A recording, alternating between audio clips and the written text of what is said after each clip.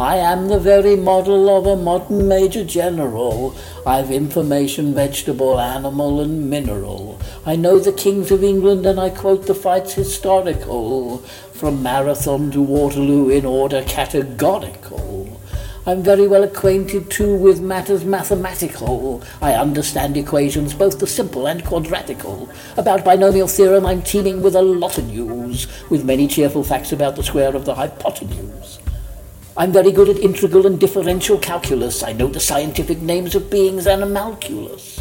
In short, in matters vegetable, animal and mineral, I am the very model of a modern Major General. I know our mythic history, King Arthur's and Sir Caradoc. I answer hard acrostics. I've a pretty taste of a paradox. I quote in elegiacs or the crimes of Heliogabalus. In conics I can floor peculiarities parabolous. I can tell undoubted Raphaels from Gerard Dow's and Zoffanies. I know the croaking chorus from the frogs of Aristophanes. Then I can hum a fugue of which I've heard the music's din afore, and whistle all the airs from that infernal nonsense, Pinafore.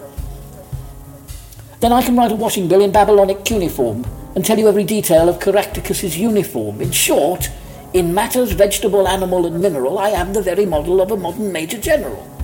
In fact, when I know what is meant by mamelon and ravelin, when I can tell at sight a Mauser rifle from a javelin, when such affairs as sorties and surprises I'm more wary at, and when I know precisely what is meant by commissariat, when I have learned what progress has been made in modern gunnery, when I know more of tactics than a novice in a nunnery.